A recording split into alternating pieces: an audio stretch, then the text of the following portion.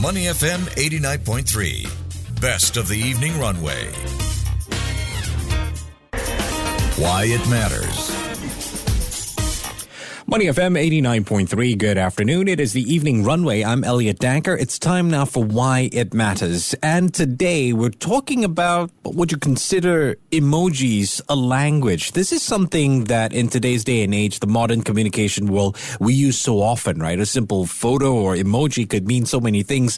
It's sparked so much inspiration, including an emoji movie. There's even a World Emoji Day on July the 17th. But beneath the cheerful appearance of emojis could be something that's a little bit lesser known. It could be more dangerous than they seem. What am I talking about here? Well, let's explore the dark side of emojis. On the line with me is Nathan Wensler, who's Chief Security Strategist for Tenable. Nathan, good morning to you. I understand you're in Portland, Oregon. I am, yeah. It's a little bit early in the morning here. Yeah, well, like 1:39 or something like that. Gosh. Okay, I certainly hope you're not up this late sending emojis. But it's certainly changed the way we communicate. What's your observation here? Well, it definitely has. And I think the interesting thing about how the emojis affect on communication is it allows us to say many, many complex ideas in very small ways. We can talk about emotions, we can express joy or sadness, or even tell entire stories with the simple pictures of an emoji. So it's really expanded the way people communicate, helps them feel more connected, helps them feel they have a much more personal connection with the people they communicate with over text. It's funny you say that because on the one hand, it creates an opportunity to send a simple emoji, speaks 1,000 words, but sometimes you send an emoji and you get the response, but you only reply with an emoji. Right, and obviously when you send it trying to mean a certain 1,000 words, as you said, the person on their side might understand it to mean a completely different set of 1,000 words. So it can be a very complicated way of communicating, too. I personally prefer just good old-fashioned English. But Nathan, let's talk a little bit about the dark side of emojis. It poses a security threat. What are you observing here? Well, there's a couple of ways that we see emojis can be used as part of cybersecurity scams and other forms of security threats. Commonly, it's used in social engineering type attacks where we see someone trying to, manipulate a person to give them money. Sometimes those are romance-based scams. Sometimes it's about fake investment schemes. Okay. But in both cases, what the attacker's trying to do is gain the trust of the target to get them to give up money or send them money. And, as you mentioned, emojis can be used to kind of create that personal connection to help build a casual rapport with someone. And it can lull the target into a false sense of security that they're really talking to someone who's sincere, who knows them, who's comfortable with them. And it may create a situation where they let their guard down and fall victim to the scam. Okay. I'm getting an impression it's a lot about how it creates a certain type of person and you get the wrong idea of who you're talking to. But am I imagining too much to say that you could even, implant malware or spyware into an emoji? Is that imagining too much? It's not necessarily imagining too much. We have seen some proof of concepts that this can be done, that it is possible. Researchers have found some ways to manipulate the code, to embed it with malicious attacks, but we're not really seeing that commonly used or sort of widespread out in the public space. So, the notion that you might receive a text message with an emoji and it launches an attack, we're not there at this point. Okay. But that said, there are plenty of malicious applications that you can download from your various stores or websites that maybe give you a new set of emojis to use, or they entice you to use an emoji keyboard. And that software absolutely can be very malicious and, work like any other kind of malware. Again, kind of lulling people into installing it to get something fun. They don't see that there's anything wrong with that. But underneath those kinds of software programs can absolutely be very, very serious cyber threats. Okay, so we're not quite at the emoji Trojan horse type of situation. Then I guess it's more about what you mentioned earlier on, the kind of impression that a potential victim would get by corresponding with someone who uses emojis.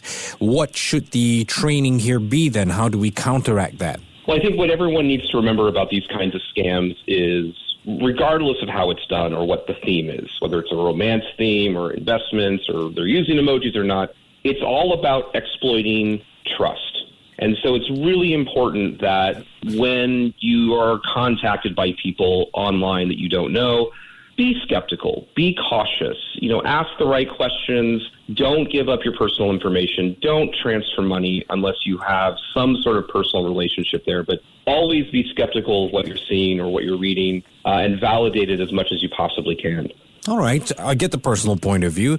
Nathan, how can this affect businesses then? Because communication via emoji in a business setting does seem a bit unprofessional as well. Yeah, absolutely. I mean, again, it can lead to a lot of misunderstandings. We certainly see this I think stereotypically, we sometimes hear about this in generational divides. The older generation communicates a little differently than the younger generation. And so the use of emojis can cause misunderstandings. What one emoji is used by me might be a little bit different than how you use it. And so for businesses, it's really important to make sure you're communicating in the most common way possible so that everyone understands the mission, everyone understands the goals, and everybody's aligned with what you're trying to accomplish. Emojis can be short and sweet, but you run a lot of risk of misunderstanding, and that can cause a lot of serious problems in any business, frankly. Okay. So misunderstandings. If we were to specifically say or ask, how can an emoji cause an attack on a business, what will we be looking at here?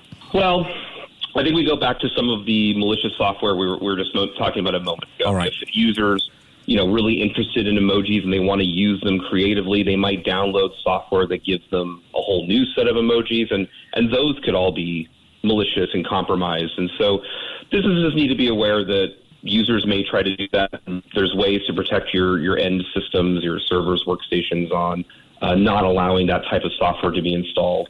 It's a good practice for just about anything in that regard to minimize how much malicious software can be downloaded by a user. Mm-hmm. It's literally saying, don't take an emoji for granted, even though it makes you happy when you see it. In that case, Nathan, are there particular emojis that we should watch out for? Boy, that's a really good question. I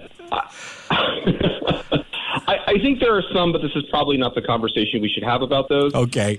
I think generally speaking, the ones that get used, a lot of smiley faces and that sort of thing, probably going to be innocuous. But again, eliminate the misunderstandings, eliminate the potential for something malicious to be there.